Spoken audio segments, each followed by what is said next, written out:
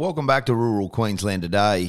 Sally Gall has written an amazing piece in the Queensland Country Life yesterday that is not only concerning, it is really where this country is heading at the moment. And I say this with the deepest respect.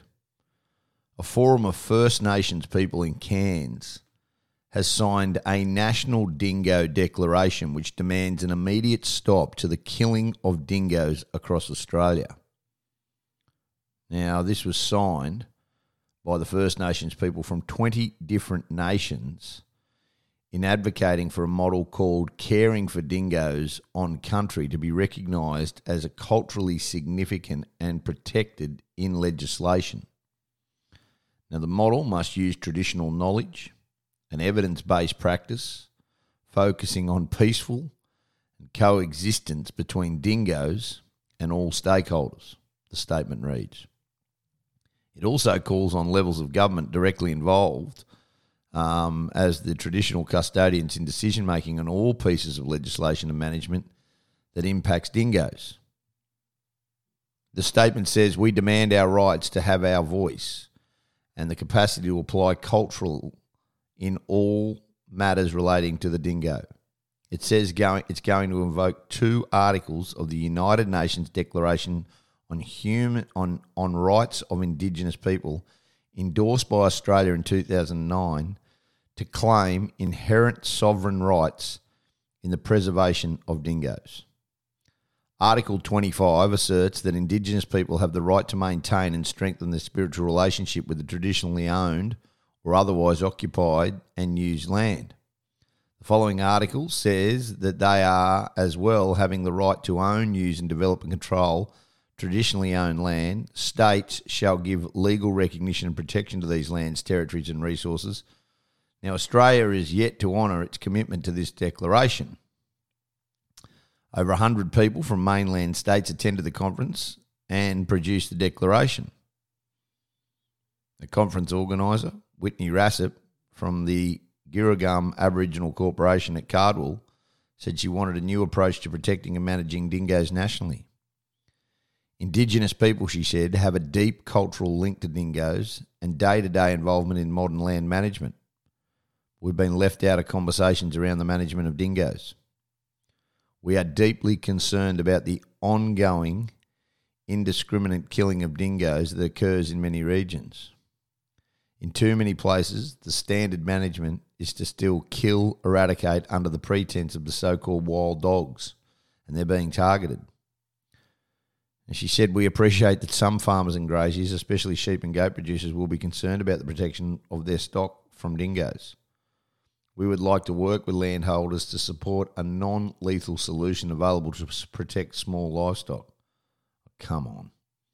Ms Rassip said the declaration was long-needed First Nations perspective on engaging with dingoes.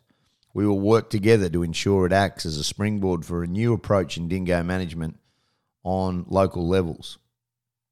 From the new Indigenous network, we'll support Indigenous people working together for change in dingo management across many of our nations. Now, this is dead set real. Sally Gall reporting this in the Queensland Country Life. The declaration places much emphasis on the place dingoes have in individual and collective entities of Australia's First Nations people.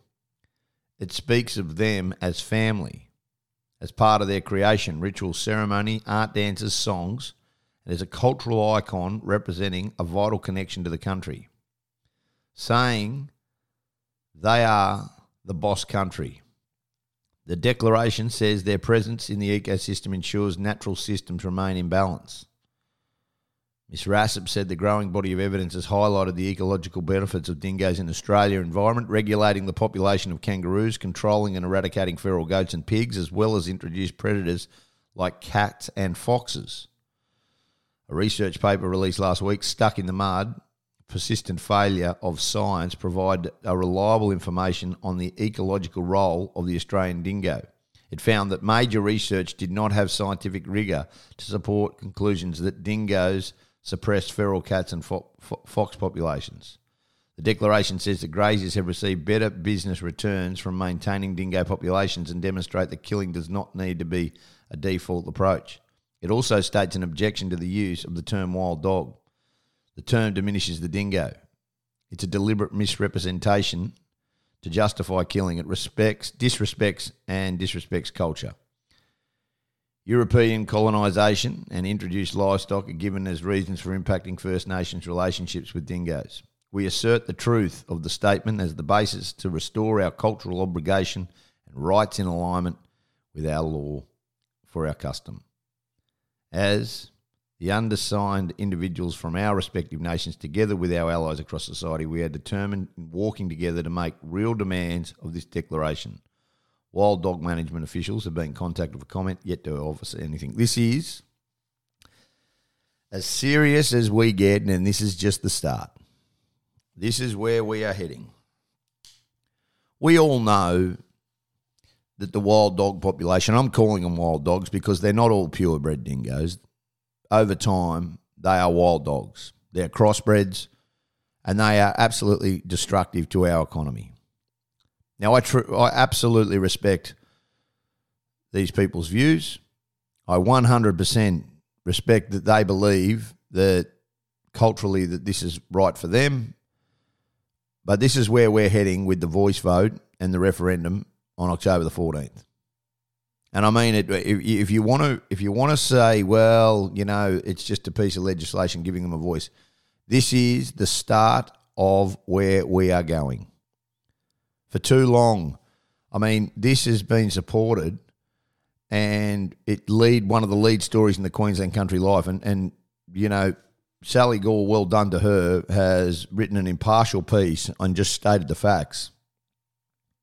But my understanding is there's more demands. There is more need, and it's just not good enough. We absolutely and wholeheartedly respect the First Nations people. But for people to say that this land needs to go back and dogs need to be protected and we need to work alongside them, it's just... it's naive. It's naive.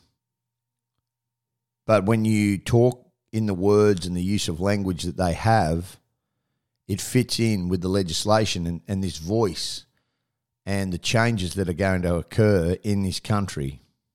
Now, I'm not scaremongering anybody. Acknowledgement in the legislation of the First Nations people, 100% I agree. But having them, they have a voice now. I don't understand why the government is going down this road, but I can tell you what, it is as scary as it has ever been. I'm concerned, and the dingo management demand in a new declaration is just the beginning. In every area of your business, whether or not you're going to dinner, whether or not you're on land, it's a gravel pit, now it's the dingoes, just watch where we are heading. It is a concerning situation. We'll take a break, come back with more.